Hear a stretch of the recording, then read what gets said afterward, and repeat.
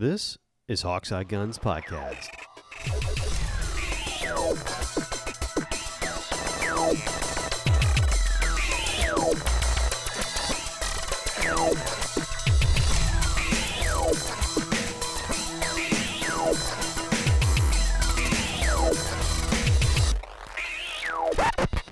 What's up, y'all? It is Hawkseye Guns, and it is a new year. And we're hoping, 2021.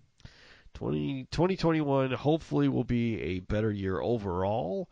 Although it doesn't actually have a very high bar to cross on that one, though. We're just man. kind of hoping it doesn't fuck up. You know, really, that's kind of the case. Now, gun sales were up in 2020, of course.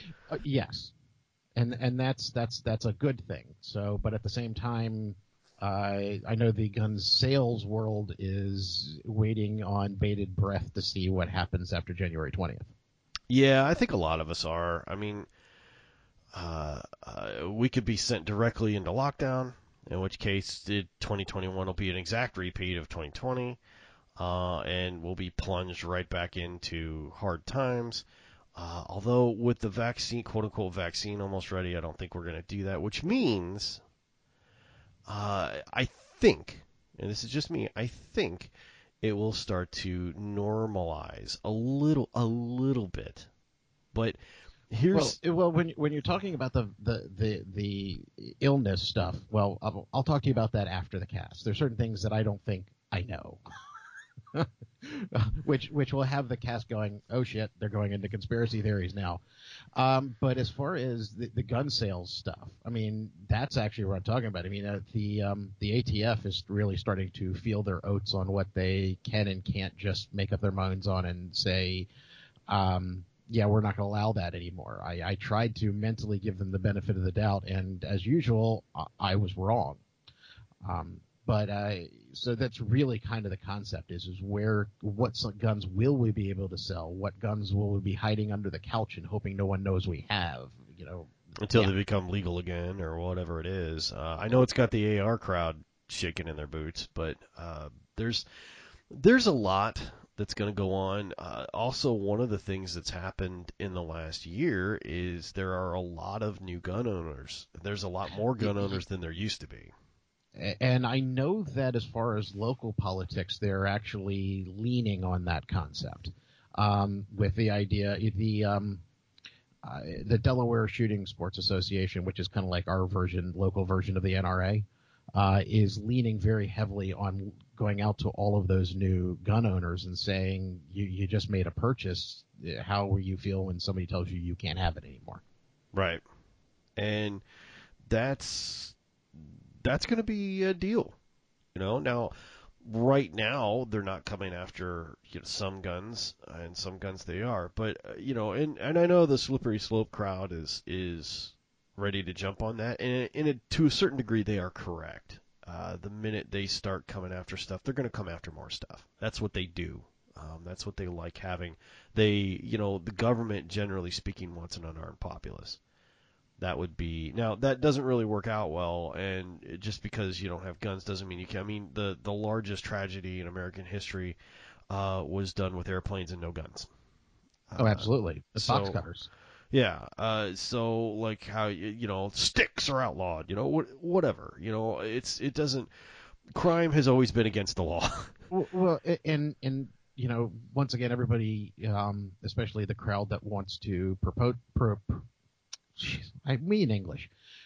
that wants to be for all of this stuff, is they like to use what's happened in other countries, and I can do the same thing. You look at what's happened in Britain. Nobody's allowed to have firearms in Britain, and now they've got a crusade against carrying knives. It's always going to be something. Yeah. Yeah. The fact is, there are bad humans out there that want to do violence to others and take advantage of situations. That's always going to be the case. And the argument against that is, well, at least it won't be lethal, and because guns kill a lot of people. And it's like, statistically, no, not really. But if you look at only gun crime, yes. But look at when you look at those crimes that are committed, you will find that they are largely in certain areas, largely by Yeah. a certain type of populace. And those crimes aren't the thing that like all the registered gun owners and stuff like that, the ones that are doing it correctly and have registered their firearm and taken classes and gotten their license and all that aren't the issue. It's all the unregistered firearms or firearms that have been modified to do things that are wildly illegal. Those are your problem children. I have a lot of trouble with the all guns are bad guns policy. I can't get there from yeah. here. I don't even understand the modality. Like because there are people in this country who propose that is the case, Yes. and I can't get there from here. Well, the other, and it's a lot of times that also goes into this is a lot of the lack of education with regards to how they work, what they are, what they do, how to use them safely. Um, that goes into a lot of it as well, because we've joked about it before, where you've got somebody trying to make something illegal, but it's not what they're actually talking about. Right. And it's kind of like you're trying to make policy on something that you don't even grasp what the policy that you're making. Right. Learn about it first. If you want to learn about something and come out with an actual intelligent argument as to why you think this should not be on the streets, fine, we'll listen to it. But when you're talking about a Barrett 50 caliber and holding an AR, how's that supposed to actually work? Yeah. Yeah, there's a lot of misinformation, and quote unquote everybody's an expert, especially if you're a politician. And not only that, not only is everybody an expert, everybody a politician, but you also have the people who are proponents. I figured out my word, proponent. That's what I was going for. You got people who are proponents of gun control who even don't buy their own arguments. I mean, you've got Alyssa Milano out there talking on one side, going about how many guns she owns to protect her family because she feels threatened, and on the other side telling you that going on how masks will protect your life more than an AR will. It's kind of like, make up your mind. Which side are you on? Yeah, and the really with a lot of those people who are just looking for platforms, you're never going to have a cohesive argument. I'm happy to have a gun control discussion with absolutely anybody.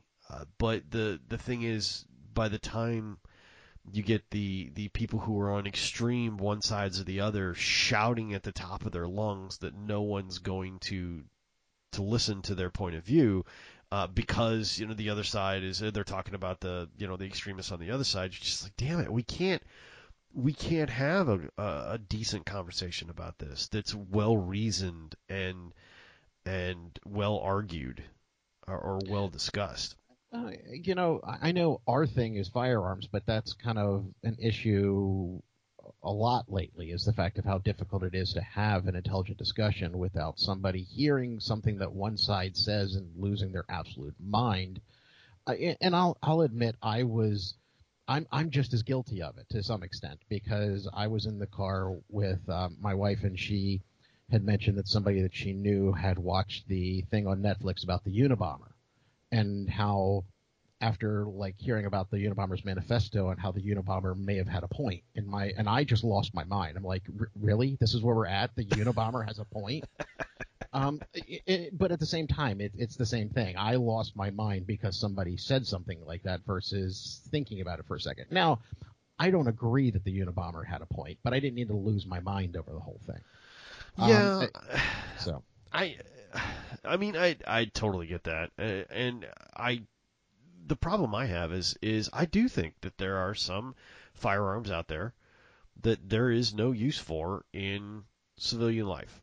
But I think the magic question is, and it's not an easy one to answer, and everybody's going to have a different answer, is where do you draw the line? And that's where I think the discussion should come in. Like, get people in the know, get people who have legitimate reasons why why they don't want that firearm available to people, and have them hash it out and figure out what the actual problem is, right? Well, I mean, I personally find the line to be somewhat south of rocket launchers, but somewhat north of suppressors, which once again are below the line here, or excuse me, above the line here, to the point where you're not allowed to have a sound suppressor here. I don't see a reason why not. They actually make shooting much, much more even just physically safe for you. Just you're not going to destroy your ears as much, even if you're using supersonic ammo and still getting the crack. You're going to be saving your eardrums. With that said, I think we can all come to an agreement that an average everyday person does not need a rocket launcher. Yeah, or a grenade launcher, or a bazooka, or exactly. Any of those things. In fact, hand grenades in general should just probably be like taken off any list of, and generally they are. But and I think the when you go back enough, they're like framers of the Constitution and all that kind of thing. The weapons of war were very different back then than they are now. I totally get that argument, but at the same time, do I think that there is a need for a 50 round 12 gauge magazine? Like there's no hunting you're going to be doing with that. There is no. Well, I mean, and you even go into some of the things that we start talking about having intelligent conversations, because if you look at some of those 50 round shotgun, 12 gauge shotgun magazines, even if you're on the side of I need to have my weapon to protect me against a rogue government, dude, the 50 round shotgun shell magazine is not going to be practical for you to carry under those circumstances anyway. Right. So that really comes down to the idea of being able to sit down and actually have an intelligent conversation without the emotion, without the politics. Let's figure this out versus let's figure out which way the wind is blowing to make as many people as I can right now happy and want to vote for me. Yeah, I mean, and there are situations like a Barrett 50, right, is a military grade weapon. Okay? Now, I can see, and I have met people who want to shoot over a mile, and they use it for those target type of competitions. And I get it. But at the same time, maybe there could be, and this is, kind of in the middle where people are like, it's a military rifle. It's like, yes, actually it is. At the same time, you have the same people going, well, I want to shoot over a mile. And, in the middle is always where I come back to, which is like, okay, license it and require training, just like you do for a car. But even then, we got what a lot of people would consider to be backwards. We have the NFA, which will perfectly let you have a Barrett, but won't let you have a short-barreled rifle. Right. I can shoot somebody with that Barrett so far away if I'm good enough that they will never hear the shot that hit them. Right? Exactly. It's unbelievable what that thing will do, and I can do it while they're sitting behind a cinder block wall. Right? And if I use the right kind of bullet, there won't be any evidence left either. Right. So I mean that to me is a lot more scary than a 50 round 12 gauge magazine. The fact that some Yahoo can go and pick up shells for this thing, park himself in a building on a hill or whatever, and be nigh untouchable. That kind of thing is a lot scarier to me than a short range shotgun. Right, because even as powerful as shotguns are short range, you get somebody far enough back, and it's just like peppering them with BBs. It's just not that big a deal. So, but you can't have those discussions. You can't have a reasonable discussion with that. Well, and once again, it's coming down to the point where it's difficult having a reasonable discussion at all anymore. Yeah. I mean, even then, when it comes to social media, not that I spend a lot of time on social media, but most of my social media platforms basically say if I post something you disagreed with and you want to have an intelligent conversation about it, I'd love to talk to you. With that said, if all you're going to do is hate my guts, then please move along. Yeah.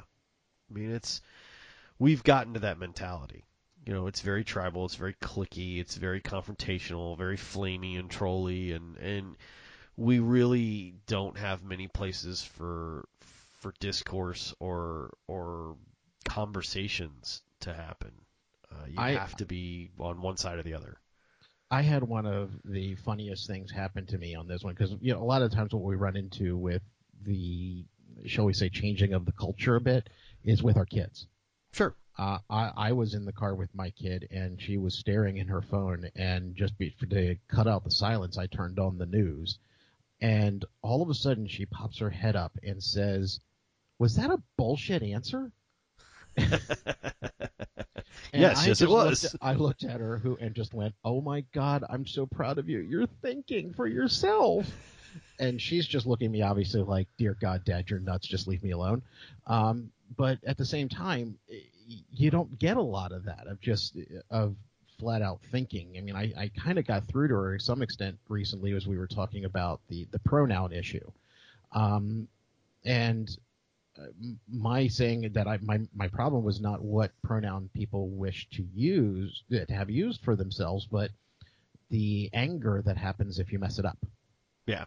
And she was trying to explain to me how people felt, and I went back to, well, it also does come to a little bit of a change in culture, and she went, yeah.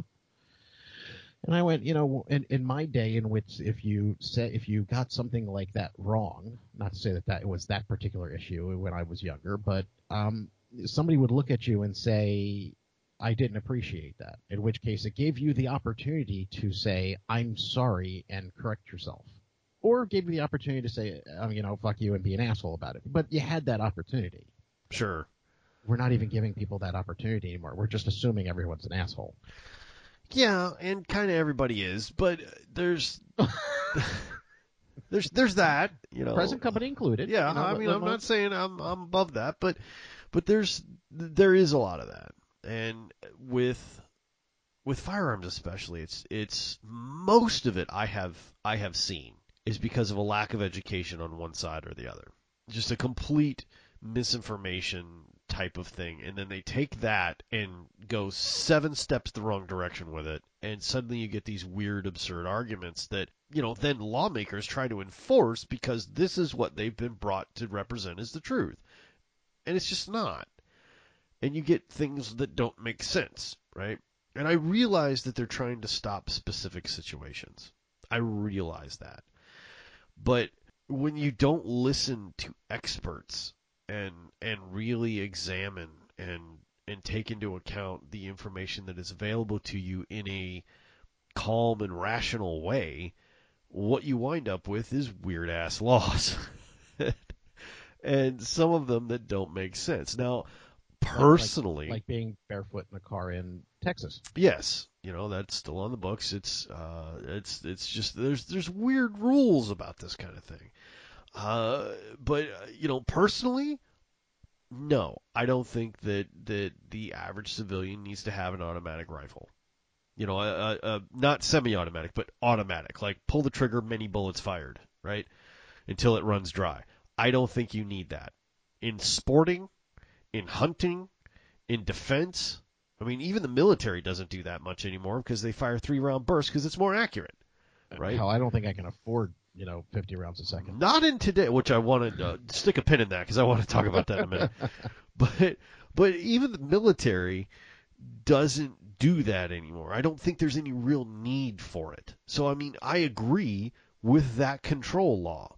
I think that's probably well thought out. There's nothing really that's meant. I mean, look at Vietnam. Millions of rounds expended, nobody died. Like they're just spraying and praying, right? I agree that there is a large chance for collateral damage and unnecessary wounding of unintended targets when that comes into play in an urban environment. Of course. Absolutely. I agree with that one. Now, to certain gun people, and I have talked to them, right? I know them. That makes me a posing, backstabber as far as supporting the gun community. They're like, no, you're either for it or against it. And I'm like, it doesn't really work that way. Like, only idiots would say all guns are good and not having access to absolutely anything I want to is bad. That's just not true. We're talking about a world in which they make Keltex.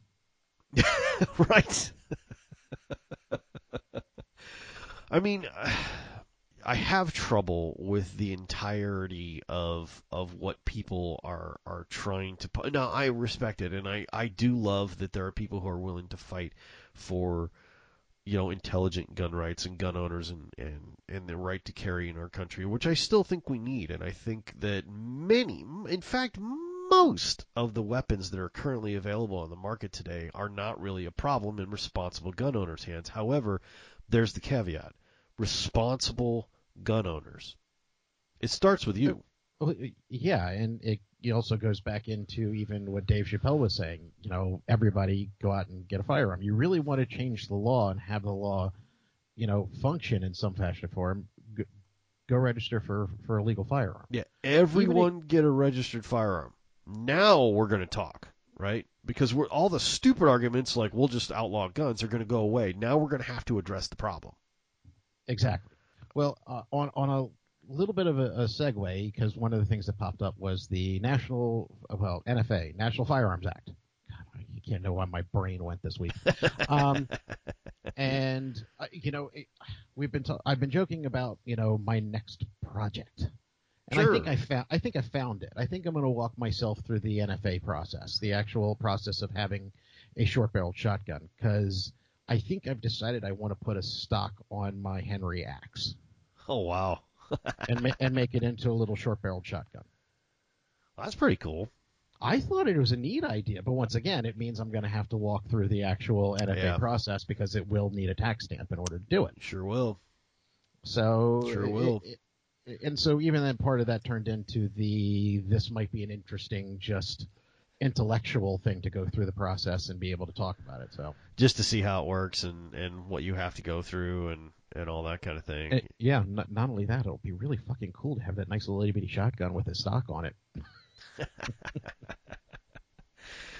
See, I haven't bought a gun since my Taurus Spectrum. Oh, I got one. Did you?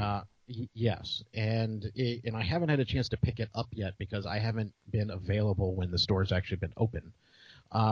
But what I got for myself, because I've been looking for something I can just drop into a pocket. Sure. The whole, oh my God, do I really need to clip something on my belt to go to Walmart? I mean, I'm not going to Walmart unarmed. Let's just get over that right there. But do I really need to go through, find, my 9mm, clip it to my pants? I'm not, I'm wearing shorts, so I'm not doing an ankle holster. I really just would love to have something I could just drop in my pocket. So what I found was a little Beretta Tomcat, which is a little 32 ACP. I know exactly the one. Yeah. I have almost bought Buona his because he used to have a Tomcat, and he sold it years and years ago when I was a baby. He was getting out of the service and stuff, and he just needed some money to make a go of it, and he sold. Is that the one he never let you forget that he sold so that he could afford you? There's two. Yes, that is one of them. The other is a 357 Smith & Wesson. Okay, because from my dad, it's his Camaro that he reminds me that he sold his Camaro and had enough money to pay for my birth and Chinese food. Yes. My birth and Chinese food. It's good to have everything on. Good to lay it out there for me, Dad. Yeah, he did, and I have almost bought him another Beretta Tomcat. I should have done it before 2020 because they were cheaper then. I've had the money in my hand for it to replace his Tomcat several times because he loves a 32 ACP. He loves a 32. It's a neat little gun. And honestly, now you could probably find ammunition for it because it's a weird round. Actually, there was the other one that kind of went, oh wait a minute, they actually have 32 ACP on the shelves in Cabela's. Yeah. Well, I got a funny story about that too. But yeah, I mean, it's a neat little gun. Actually, that's not true. I have bought a gun since I bought my Taurus Spectrum. I got my damn 6.5 Creedmoor in early November. For some reason I thought the history of that was the other way around. Man, yeah. Well, I was definitely more excited about the Creedmoor because the Spectrum was it's a utility pistol. I mean, that's a carry gun, and it's for basically working. The Creedmoor's for playing. So it's eminently more fun, at least to me.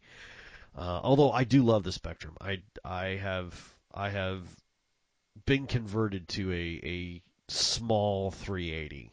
It is just a wonderful little gun.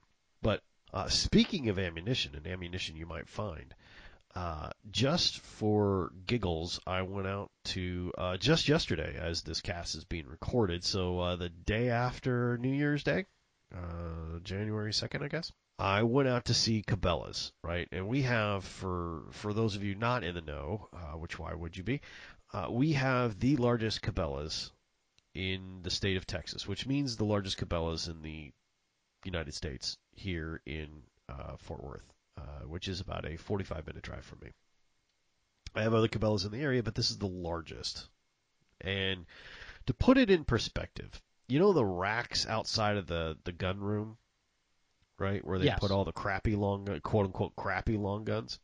Yes. Each rack holds about, there's like 12 to a side. They're double decked, so about 48 guns, right? Let's call it 50 for easier numbers here. So about 50 guns per rack. Our Cabela's in Fort Worth has 3 aisles, 2 racks each, so about 300 guns, right?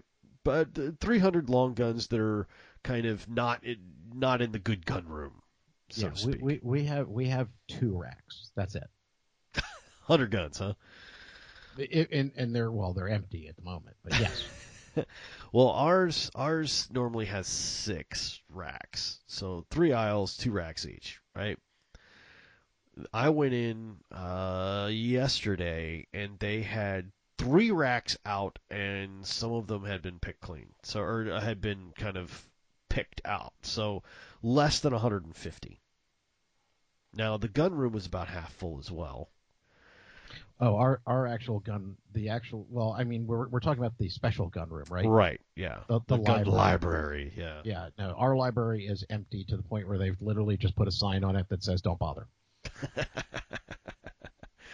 I mean, and that's what it is. And the stuff in the rack is actual junk. I mean, it's because normally at our Cabela's before 2020, we had 3 aisles, right? One aisle was entirely hunting rifles, right? Just all hunting rifles. One aisle was entirely shotguns, and then the last one was like the weird oddball stuff. So you had some 22 stuff, some AK stuff, or some AR stuff, some weird shotguns like 16 gauge and 10 gauge and all, 28 gauge and stuff like that. Kind of the weird oddball stuff was on the last aisle, or stuff that just kind of overflowed that didn't have room for. That's how our stuff was normally. Here it was 3 racks, less than 150 guns. Most of it was all, like, you could see the Savage stickers on them, right? There was a lot of like Pardoners, which is the cheap 12 gauge synthetic defense shotguns. I mean, there was like nothing I would consider pretty, nothing I would consider like a lot of Savage break open stuff, a lot of Savage pump action, a lot of Savage rifles. It was like racks full of slightly used Savage, which, unless you're good at, and they were happy to have them. yeah. And I'm like, wow, how fortunes have changed. Now, the gun library had some really nice stuff in it. It had a really nice Beretta. When I went to go look, I always look. It's been there for years, since I've been going to that Cabela's. There is a Browning Satori that is engraved and has gold leaf on it and has a beautifully burled walnut stock on it. It's got all kinds of carving in it. I mean, it's the $3,200 gun. It has been there for years. And I go and check on it and salivate over it every time I go.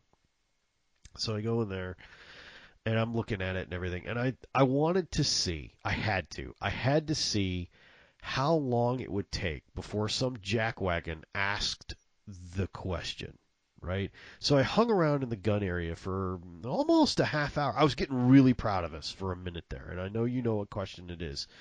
I was getting super proud of us. I'm like, oh my gosh, we've transcended past the morons, and we're now into people have know what's going on. It took 20 almost 30 minutes to hear the question out of the corner of my ear, right? Hey, you guys got any 9mm in the back? God damn it! Like, I thought for just a minute, like the morons had finally been educated to the point where, we wouldn't have to go through this, and no, the ammo shortage is still ongoing, and it's really kind of pissing me off because there is no ammo in my Cabela's. Like, there's some steel birdshot and a couple of rounds of rifle rounds that nobody freaking uses, and some 45 birdshot. That's it, right? Everything else is taken over by like tackle boxes and foam ducks and anything else that they can put to spacers. If you want to store ammo, they got plenty of boxes for you. Different watertight cases and all that kind of stuff. But if you're looking for ammo to put in it, you are out of luck. You're out of luck. I mean, there's nothing. There was nothing. I mean, not even clay rounds. Nothing left in Cabela's other than a little bit of birdshot, steel birdshot. And I'm just like, yeah, this is where we are now. That being said, the Fort Worth Gun Show, at the time of this recording, is going on as we speak, and I did stop by yesterday on my way back from Cabela's, because of course both of them are in Fort Worth, because I wanted to. I was curious. I'm like, I wonder how bad it is, right? So I stood in line for a little while. This is after it opened. I think I cruised in at like 2 o'clock. It wasn't too bad. I didn't stand in line for too long. I got in, and of course, there's ammunition everywhere. Absolutely everywhere. However, a box of 9mm is $50. Even 380 is not that bad. Even 380 is like $35, $40 a box, right? 9mm is just, and I think it's stupid. First of all, let me just say, we need to stop buying ammunition at these prices. Stop buying 9mm. Stop. Just stop. You don't need it right now. All you're doing is stocking up and telling them that you're willing to pay more for it. That's all you're doing, right? You're not going to get, like, they're not going to take the brakes off of this anytime soon.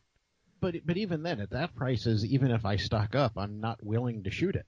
Right. So stop buying it. You're not going to use it, and you have enough to defend yourself. Stop. Okay? You know how long it's going to take? The longer this goes on, the longer it's going to take for ammunition prices to come back down, which they're not going to do anytime in the next year if jackwagons keep buying it up like it's water in the desert. It's very frustrating to see it happen like this, because people are insane. Now, I do think that when people, like, all the lockdowns and the vaccines come out and all that kind of stuff, people will stop hoarding and stop doing the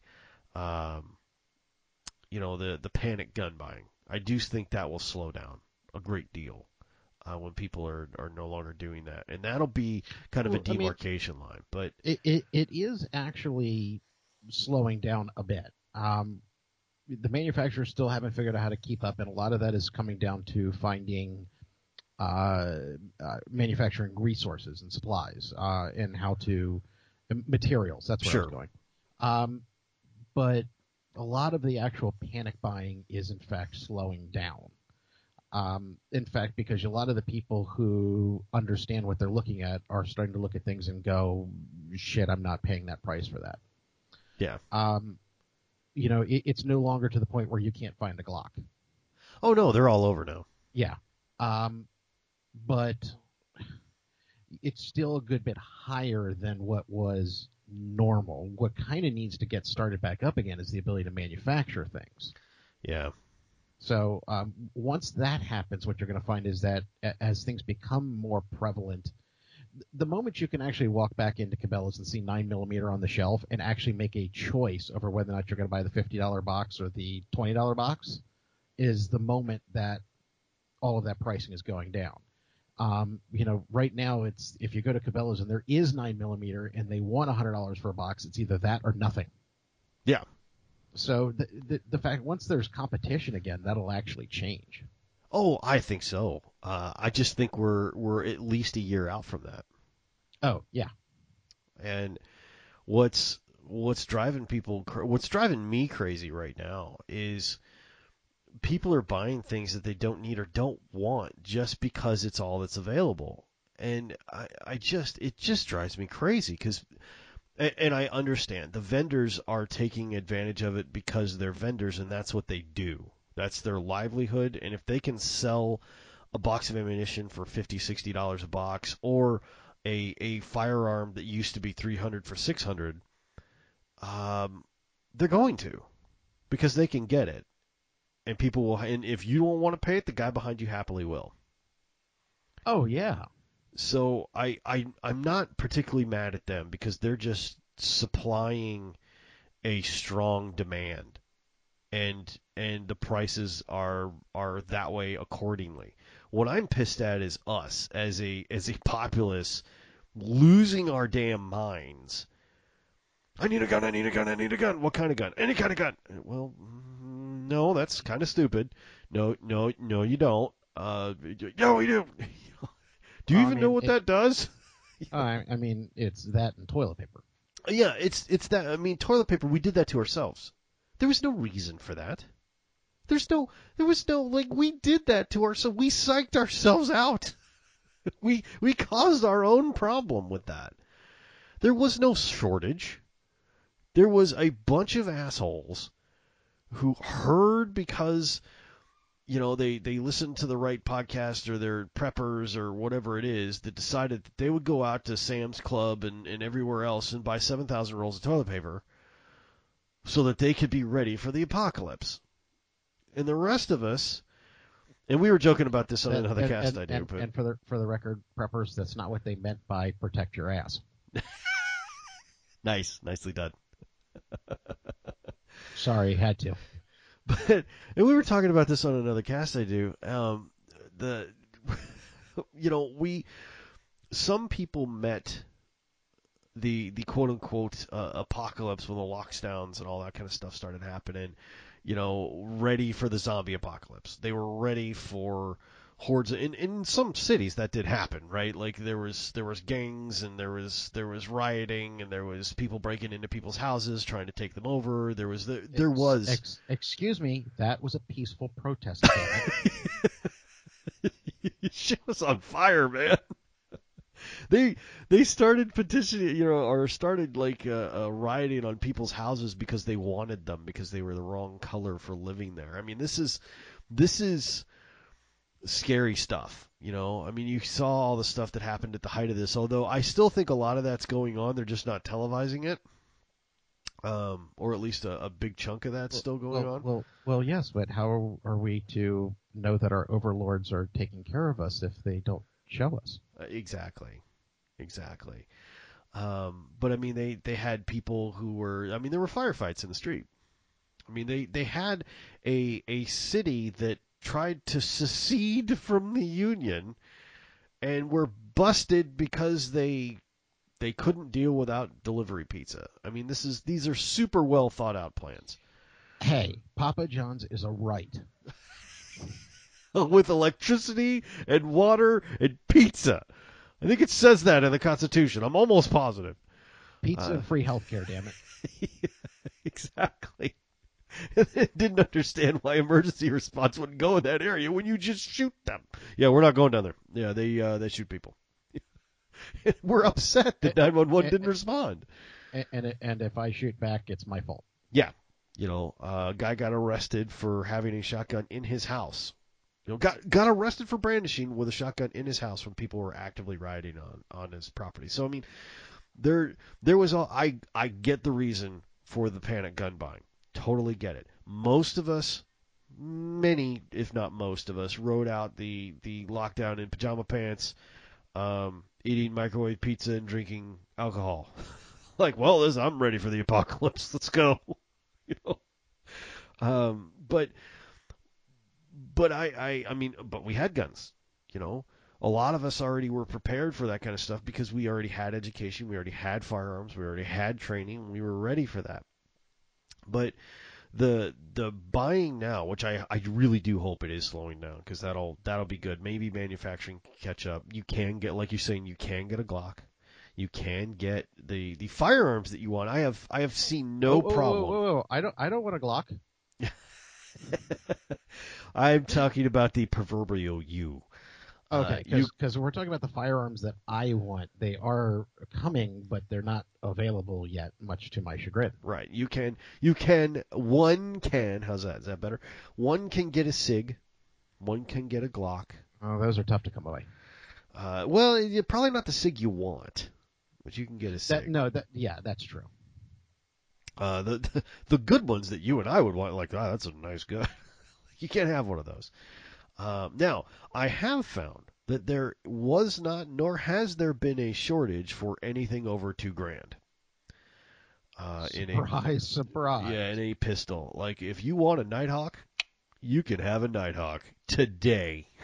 Like, right now, you can have your choice between 3 or 4 of them that are in your local gun shop.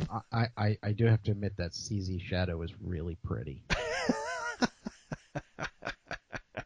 But even then, when we start talking about, like, for example, you and I, we've had that conversation. Part of the reason why I've had trouble in figuring out where to go next is for 2 reasons. First of all, where I actually really want to go next isn't available quite yet.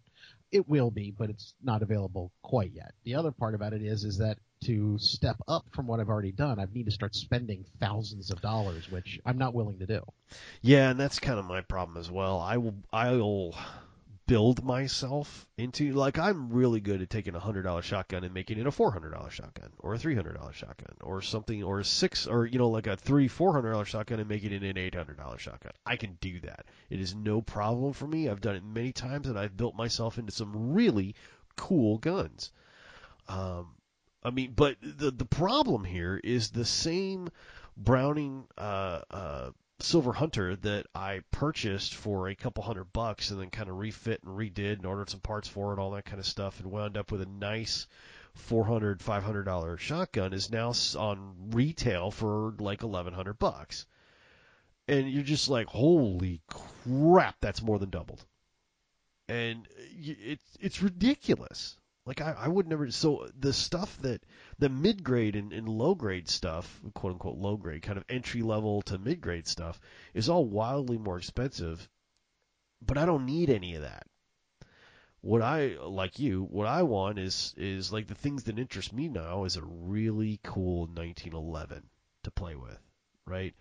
Yeah. Like one I could build my way into and spend some money and make some really cool things, and wind up with a really nice gun. Well, they're still around, but they're wildly, like any of the mid-grade stuff that I would build to make nicer part or order nicer parts for and all that is just way too expensive now. I don't know what you're going to find it for down there. Up here, at best you're going to find that about $1,500. Yeah. Now, if you're willing to go, for example, to Rock Island, and purchase one of theirs and then maybe upgrade it to, as time goes on with pieces and parts, you might be able to find one of those for $500 or $600. I found a really, really nice Smith next to a really, really nice Nighthawk.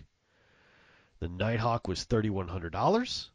The Smith was $1,900. $1,900 for a freaking Smith 1911. Though I'm pretty stinking sure I can find you a pretty good deal on a Colt 1911. There's just one problem. How much of a fan of Donald Trump are you? No, I'm not having a Trump gun. I'm not having one of the Trump guns. I'm not doing that. Are you sure? They come in silver and gold. Look, I'm no. Although gold is neat, but no, I'm not. I like those blingy ones. Oh, but well, the worst part about it is I also know what went through your head. I wonder if I could carve off of that. Exactly. How much buffing would it take? How much carving would it take? Does it have enough mills in between there that I could carve something else on top of that? It's sort of like fixing a tattoo with another tattoo. I wonder if I could do that. But is that laser engraved or how, you know?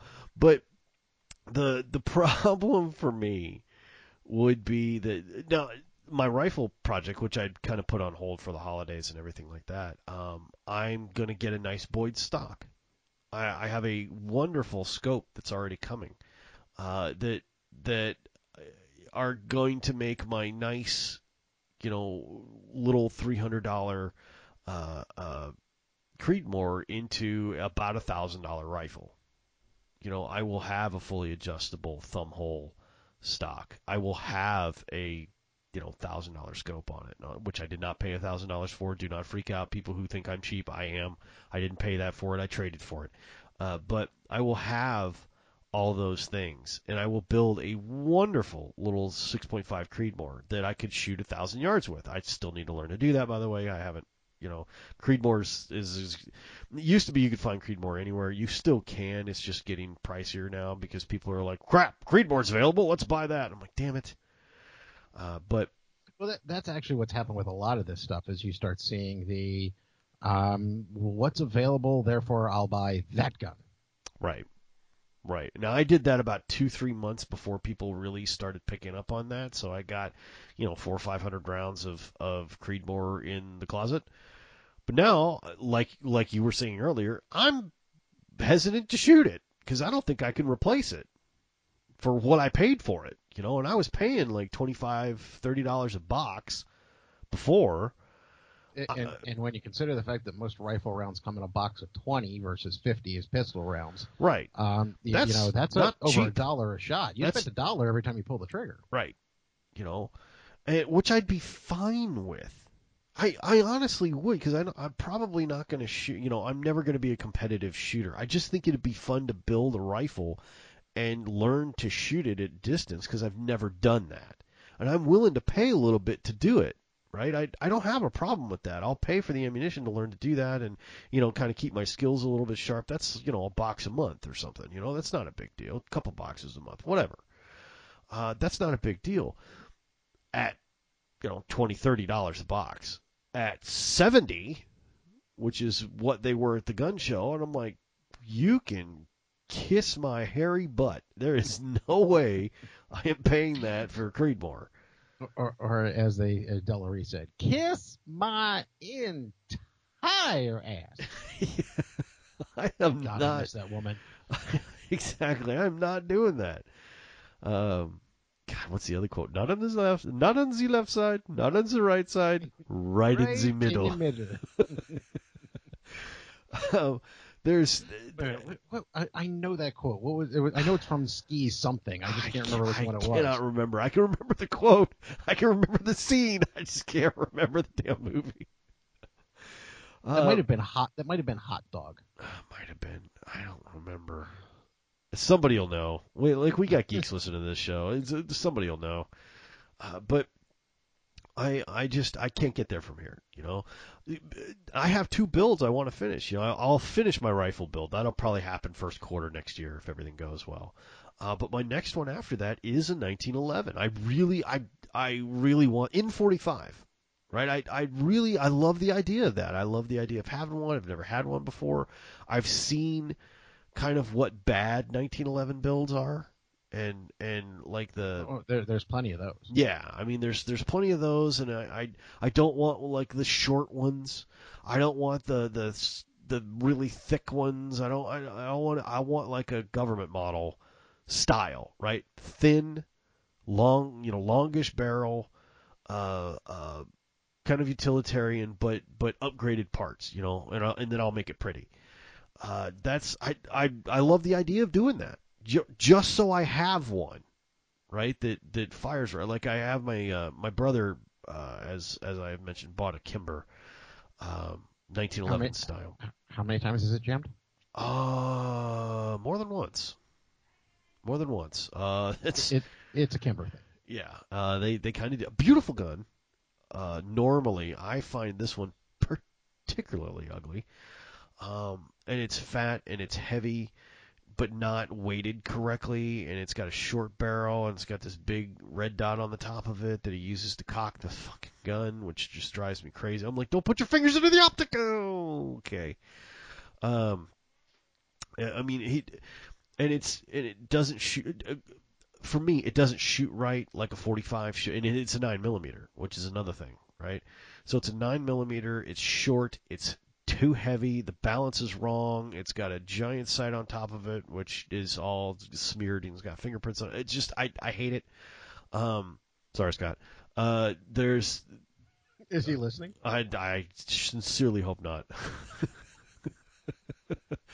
But he's got other beautiful guns. I mean, my brother collects pistols like I collect shotguns. He loves pistols and he loves shooting them. And now he's down to buying 22s. He just bought a Ruger Mark IV and modded the entire thing. I swear to God, the only thing left stock on that is the barrel. It's amazing how much money you can spend on one of those 22s. Holy crap! I could have bought a 357, like an honest to God Smith 357 for what he's paid for this 22 and all the mods on it. New, like out of the box, never been shot before. Like, I mean, jeez, man. He goes, well, I can't shoot 9mm anymore. That gets expensive. I'm like, yeah, you think? So I bought this Ruger, and I swear the kid has like $700 into this Ruger. I mean, he had it recoated. He had the internals swapped. He's got a threaded barrel. He had the grips custom made. Well, I made the custom grips for him, but which burned up my checking tools. Thank you. Okay, well then I'll refrain what I was about to say then. No, I didn't carve him. I checked him. But he wanted a 90% check on all these grips, and I'm like, okay, cool. At what does it? And he wanted it on a 22, and I'm like, God, I'm gonna have to get a magnifying hood just to check these things. It took like 3 weeks. This is back in September, and I burned up all my checking, my small little check tool and everything like that, which I apparently cannot get from the same place again. So I mean, he spent a lot on this 22, this Ruger 22, because he's short on 9mm, right? Which he's got, I don't know, 7, 8, 9mm. If you count his wife's guns, probably 10 or 12. Although his wife likes to shoot 380. And which I'm the last one to throw stones. I am sitting on top of 20 shotguns right now, in various states of repair and modding and restoration. I'm sitting on top of 20 shotguns. I'm actually curious if I manage to put a stock on this little Henry short barrel shotgun, whether or not I can actually hit skeet with it. Oh, actually, we shoot clays with 18-inch barrels all the time, and it makes as far as we can tell, it makes little to no difference. So okay, because this will be a 16-inch by the time it's all said. You can now. 410 is hard to shoot skeet with because there's just not as many pellets. Yeah, that was kind of where I was going with that. But the length of the barrel won't make a damn bit of difference. I mean, you can shoot skeet with a 12-inch. I mean, we've shot and hit clays with my Bond Arms Defender, or Snake Slayer. We've hit skeet with a Snake Slayer. Have you tried your brother's Judge on skeet? Of course we did, man. That's the first thing we did. Of course we did. Did it work? I mean, yeah, it works. With it? It took us. We were 1 for 10, but we did get the one. We did get the one. We had to reload to get it. We got it.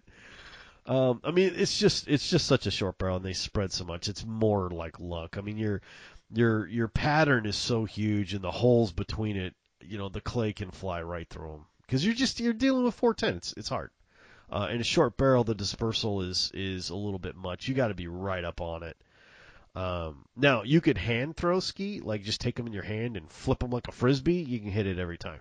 But if they come out of a thrower, you're really going to have to be on it and lucky to hit skeet with a pistol, with a 410 pistol. But it can be done. We've done it. We have done it. I think with the Snake Slayer, it took us like 2 boxes of 410 to get it, and my hand had blisters all over it because, I mean, anytime you're shooting, you had or have a Bond Arms, correct? Yes. I don't know I found it hilarious because mine was a 9mm. It was when I went to test it out, I came out of the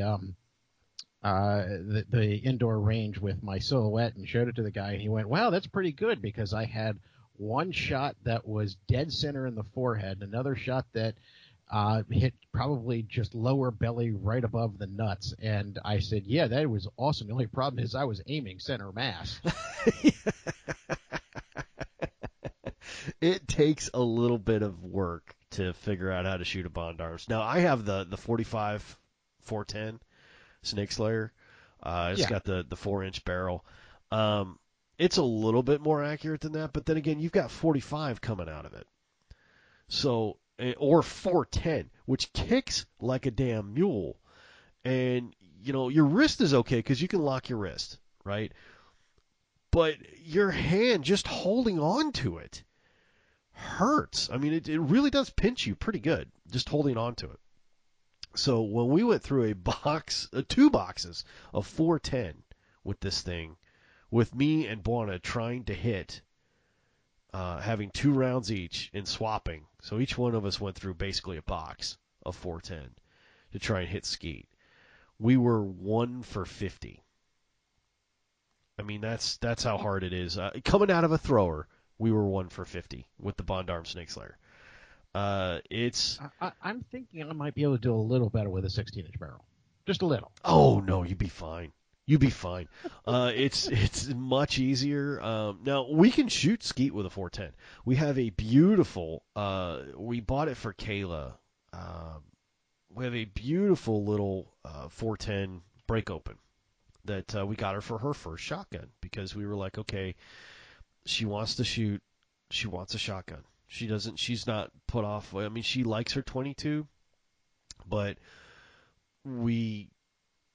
she wants to shoot a shotgun like us. She wants shells, and now she's a little small for a 20 gauge. It's a little too heavy for her. She's 10 years old. I mean, she's big for a 10-year-old, but she's 10 years old, and it's just not.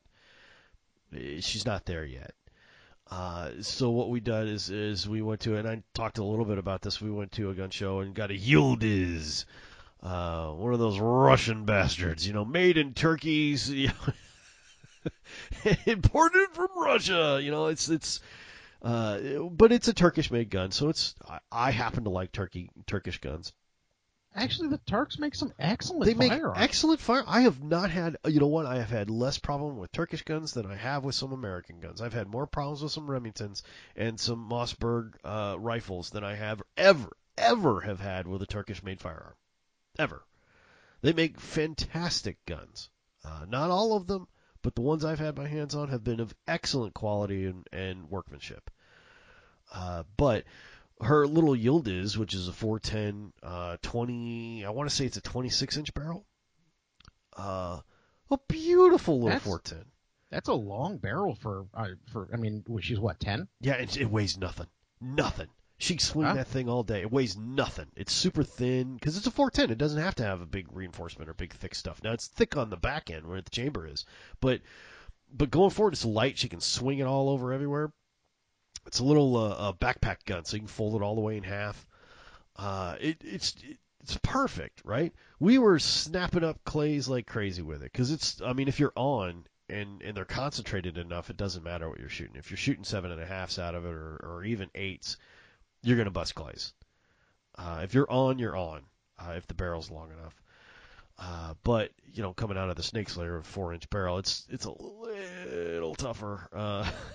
Little tougher. But we were busting clays with it, no problem with a 410. I mean, it's not hard. As long as you're on the clay and you're moving in with the speed, it's fine. Pistols, not so much. It's not really. That's no. But yeah, I'd love to see what it does. I've sent you a couple videos on Instagram, I think. I mean, I love the ones where you've got some lady wearing a tiny little skirt and her high heels, and she manages to kick up a clay like it's a soccer ball and take the shotgun from over her shoulder. And in 6-inch platform heels. Exactly. Or does the splits, put the gun over her shoulder so she's got no eye on it and bust 2 clays with it. It's very depressing. Like it will emasculate you very fast. I mean, it's one thing when Dude Perfect does it, but it's another thing when you see this like obviously 17-year-old girl in a formal dress just be like, yeah, watch this shit.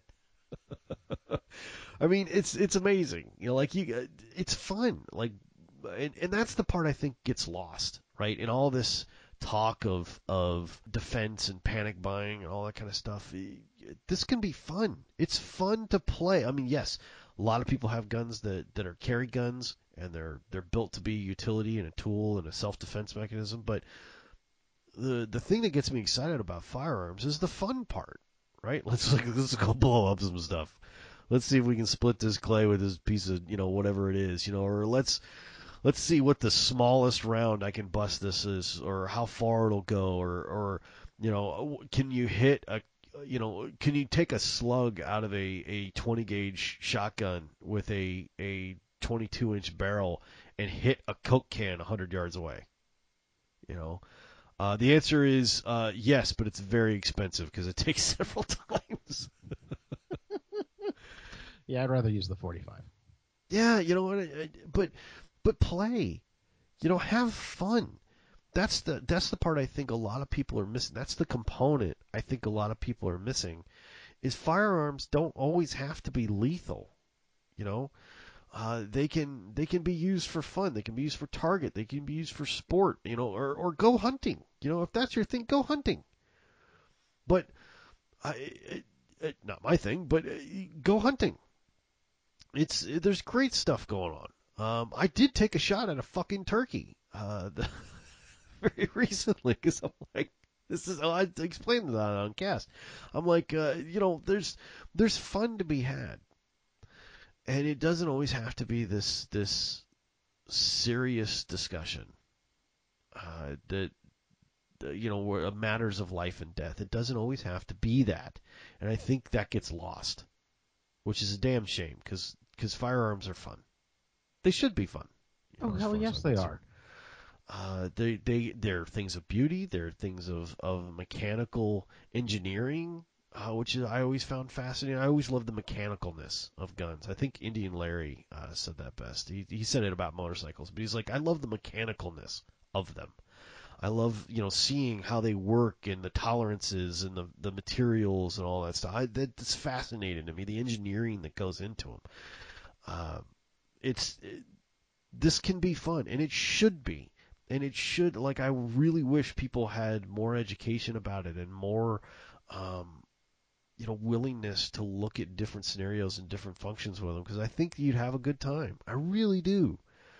But that's... Well, it even goes back, I mean, this probably is the same thing that you've been saying. We're talking about, the people who are panic buying.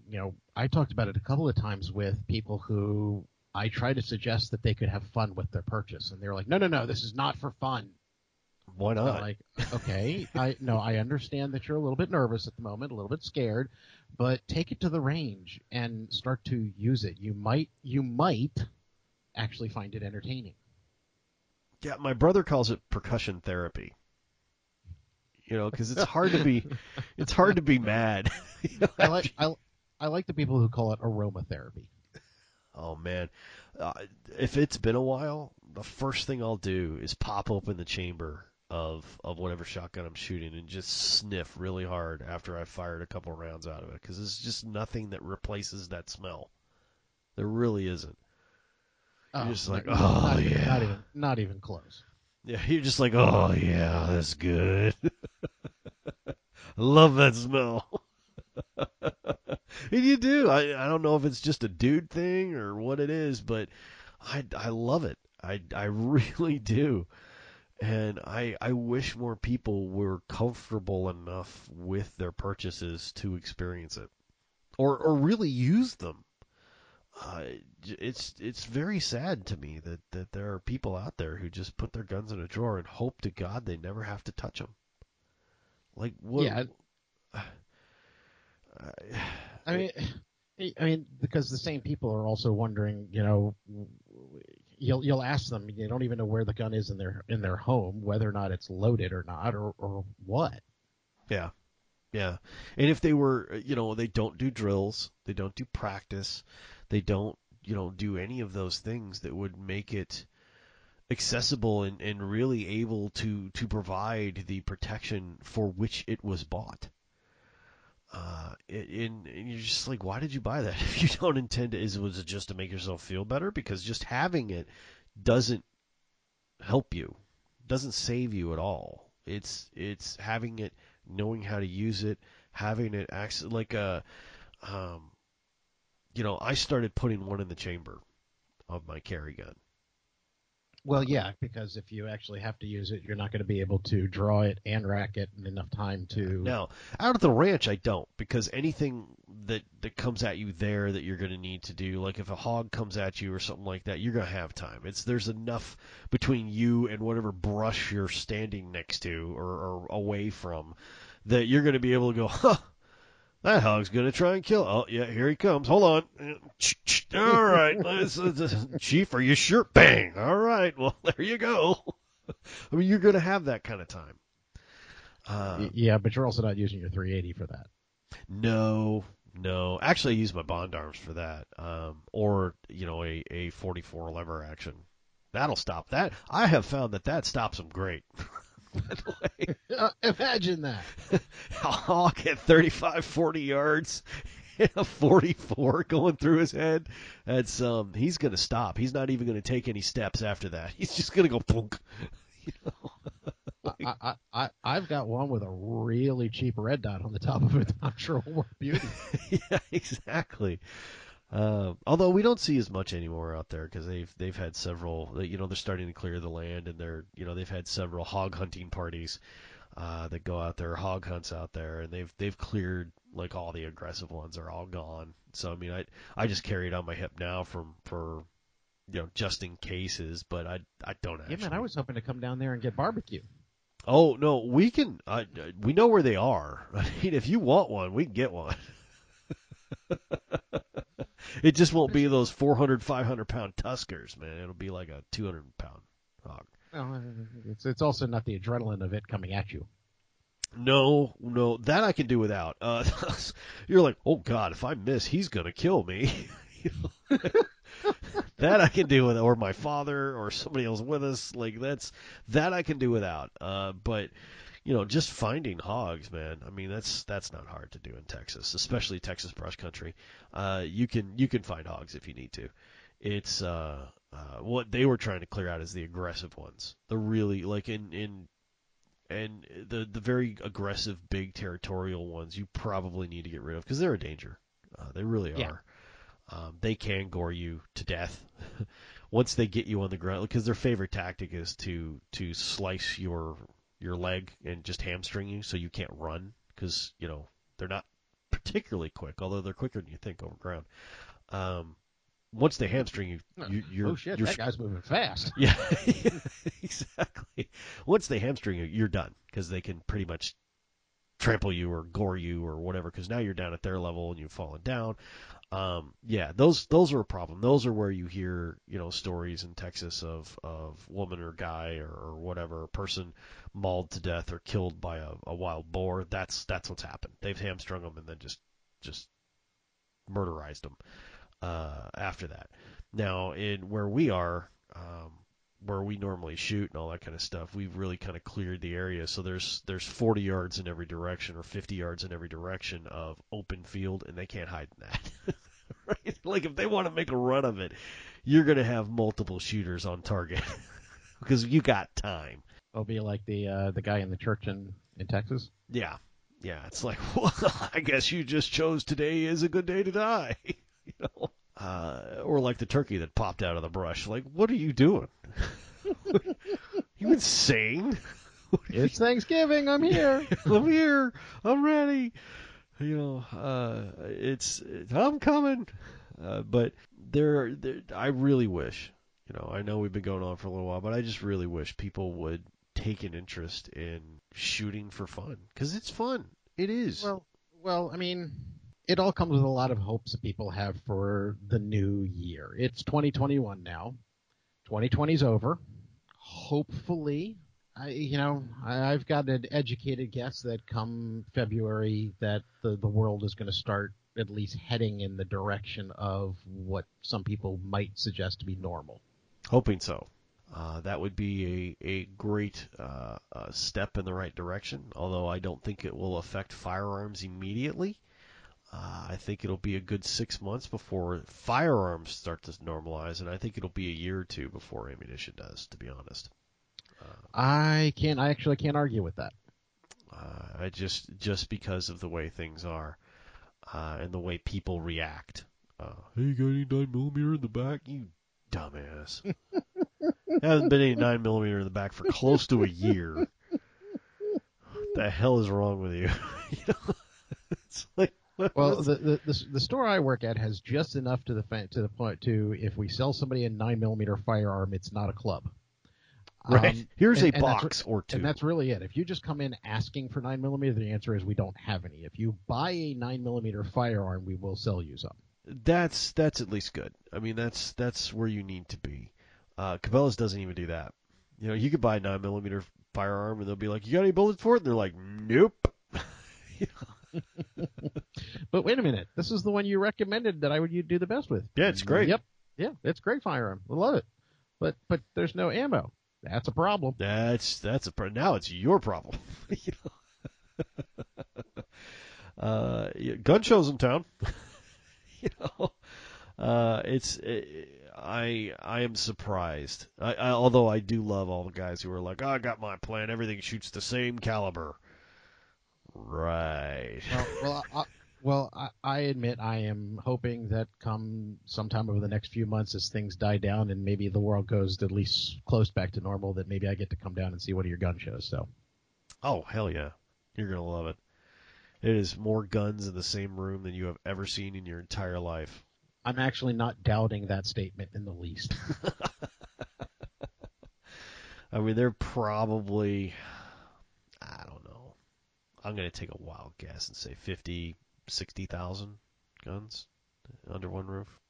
Some of them. Well, I mean, we've compared pictures. You know, you've seen my picture of 30 tables and depressing versus your 1,200 tables. You know, opening the door and screaming by the power of Grayskull. Yeah, exactly. Like if you stand on one side of one of the larger gun shows here, you cannot see the other side. Well, I mean, we've joked about the contrast. I mean, yours happen in convention centers. Mine happens in the Shriners Temple. That's true. That is true. That is a thing. But it's, you know, and it's great. And they've canceled a lot of the small ones here. We used to have a lot of little. I say little. I mean a little gun show here is 600 tables. But they've canceled a lot of the smaller ones, and the bigger ones are just getting bigger. I think the Dallas Gun Show, which is now taken in Texas, it's bigger than the Fort Worth. In Texas, it is now 1,600 tables.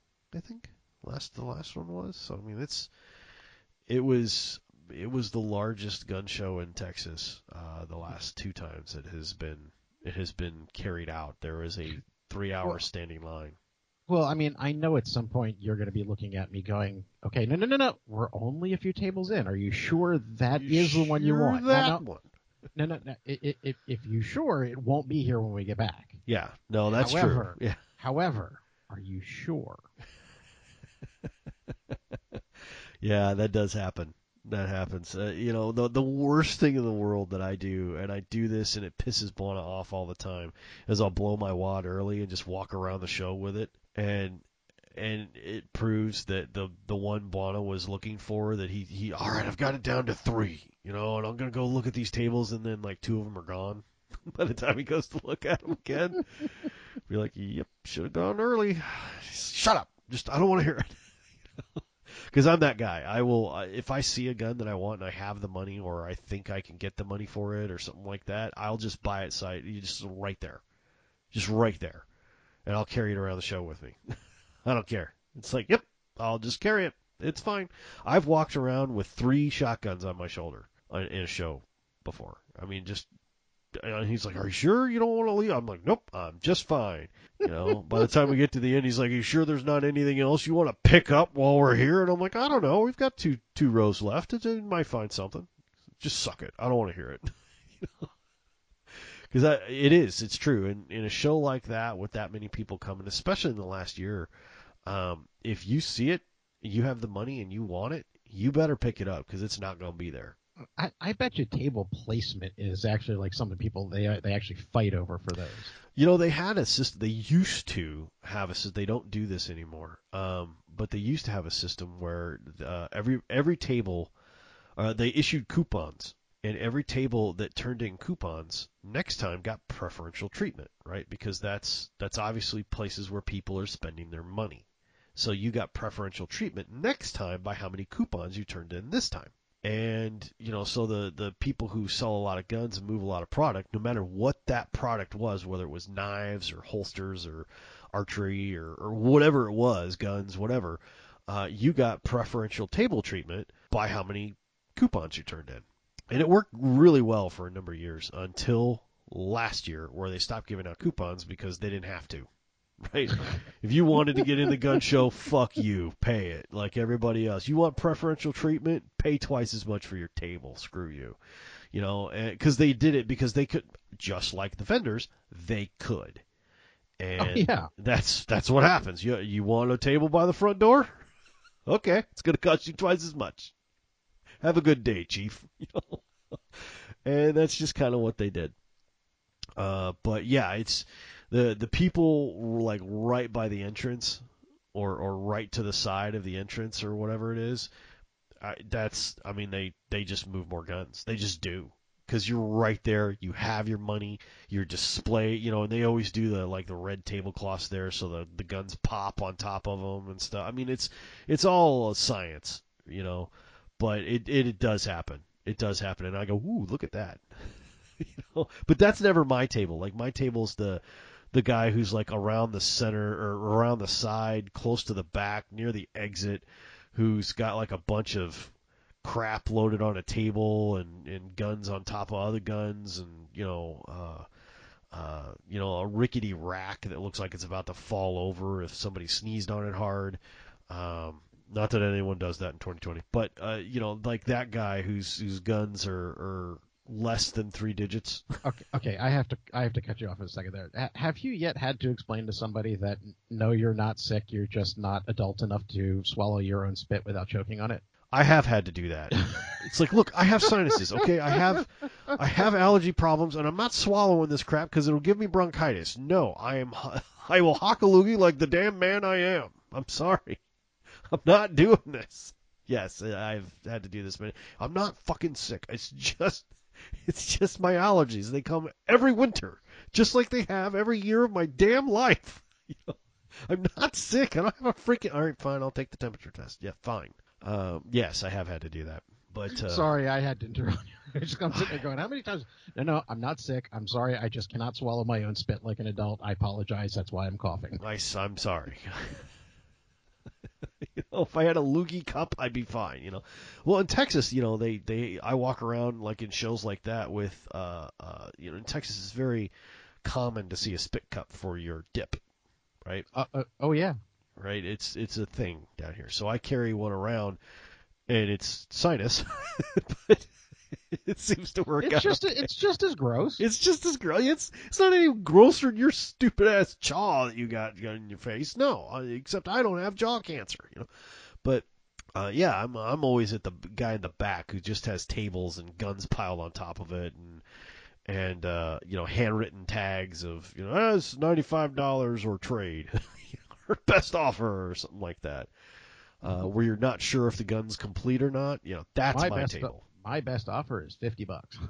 I've done that. I'm like, look, if you don't want to take that home, I got $50 right now. I'm gonna put it in my shirt pocket. I'm gonna walk around the show a little bit, and I'm gonna come back. And if that's still here, and you want to sell it for $50, I'll give this 50 to you. If not, have a good one. At least half the time before 2020. At least half the time, they just say, just take it. Just here, give me the 50. Because it pays for half their table for the day. Like a table costs like a little booth or a little table, an 8-foot space costs $100 for the day, right? So $200, and they've paid for the show. So $50, I've just paid for a quarter of his costs, right? Like No problem. Without breaking a sweat, 5 minutes in the door. Normally, those guys will take it. The guys who come with like five tables or the big, I call them island of guns where they've got like 12 tables. They got, 4 on one side, 4 on the other, 2 to cap them off, and they take up half an aisle. Everybody has matching shirts on. Like, you're not going to get a deal from those guys. They have felt tablecloths. They got the cable that slings through or that loops through all the trigger guards, so if they take one off, the alarm goes off. Like, you're not going to get a deal from those guys. You want to, like an old redneck in the corner with a giant-ass beard who's not done with his burrito yet. Sure, pick 'em up, look at 'em. Take 3 of them home. I don't care. How much you looking to spend today? I'm sure we can find something for you. That guy, that's the guy I want to talk to. Or the guy who's like who could care less whether you buy his guns or not, right? Because he knows he's going to be here every week, right? Or every show, and he is, and you're like, Steve, I've been trying to buy this damn gun for the last 6 months. What do you say you do us both a favor? Knock $75 off of it. Take the money that I have offered for it, and we'll both go away happy because you know it's a piece of crap. I know it's a piece of crap, and I'm the only one willing to fix it. How about you do us both a favor? All right, I suppose. That's your boy right there. Yeah, they're too much in demand up here. Yeah, well, right now they are here too, and it's over the past couple of months it's just been, although now I don't know. I saw some deals. I wasn't in the market for any of them because I have too many guns right now anyway. I saw some deals for some older shotties. But that said, I think that about does it for the cast. Are you about good? I am. Right on. Y'all, welcome to 2021. We hope it's a better year than last year for firearms and everybody's safety, sport, collection, and defense. We hope it's a better year for that. We hope it's a better year for you, and we look forward to it. Happy New Year, everyone.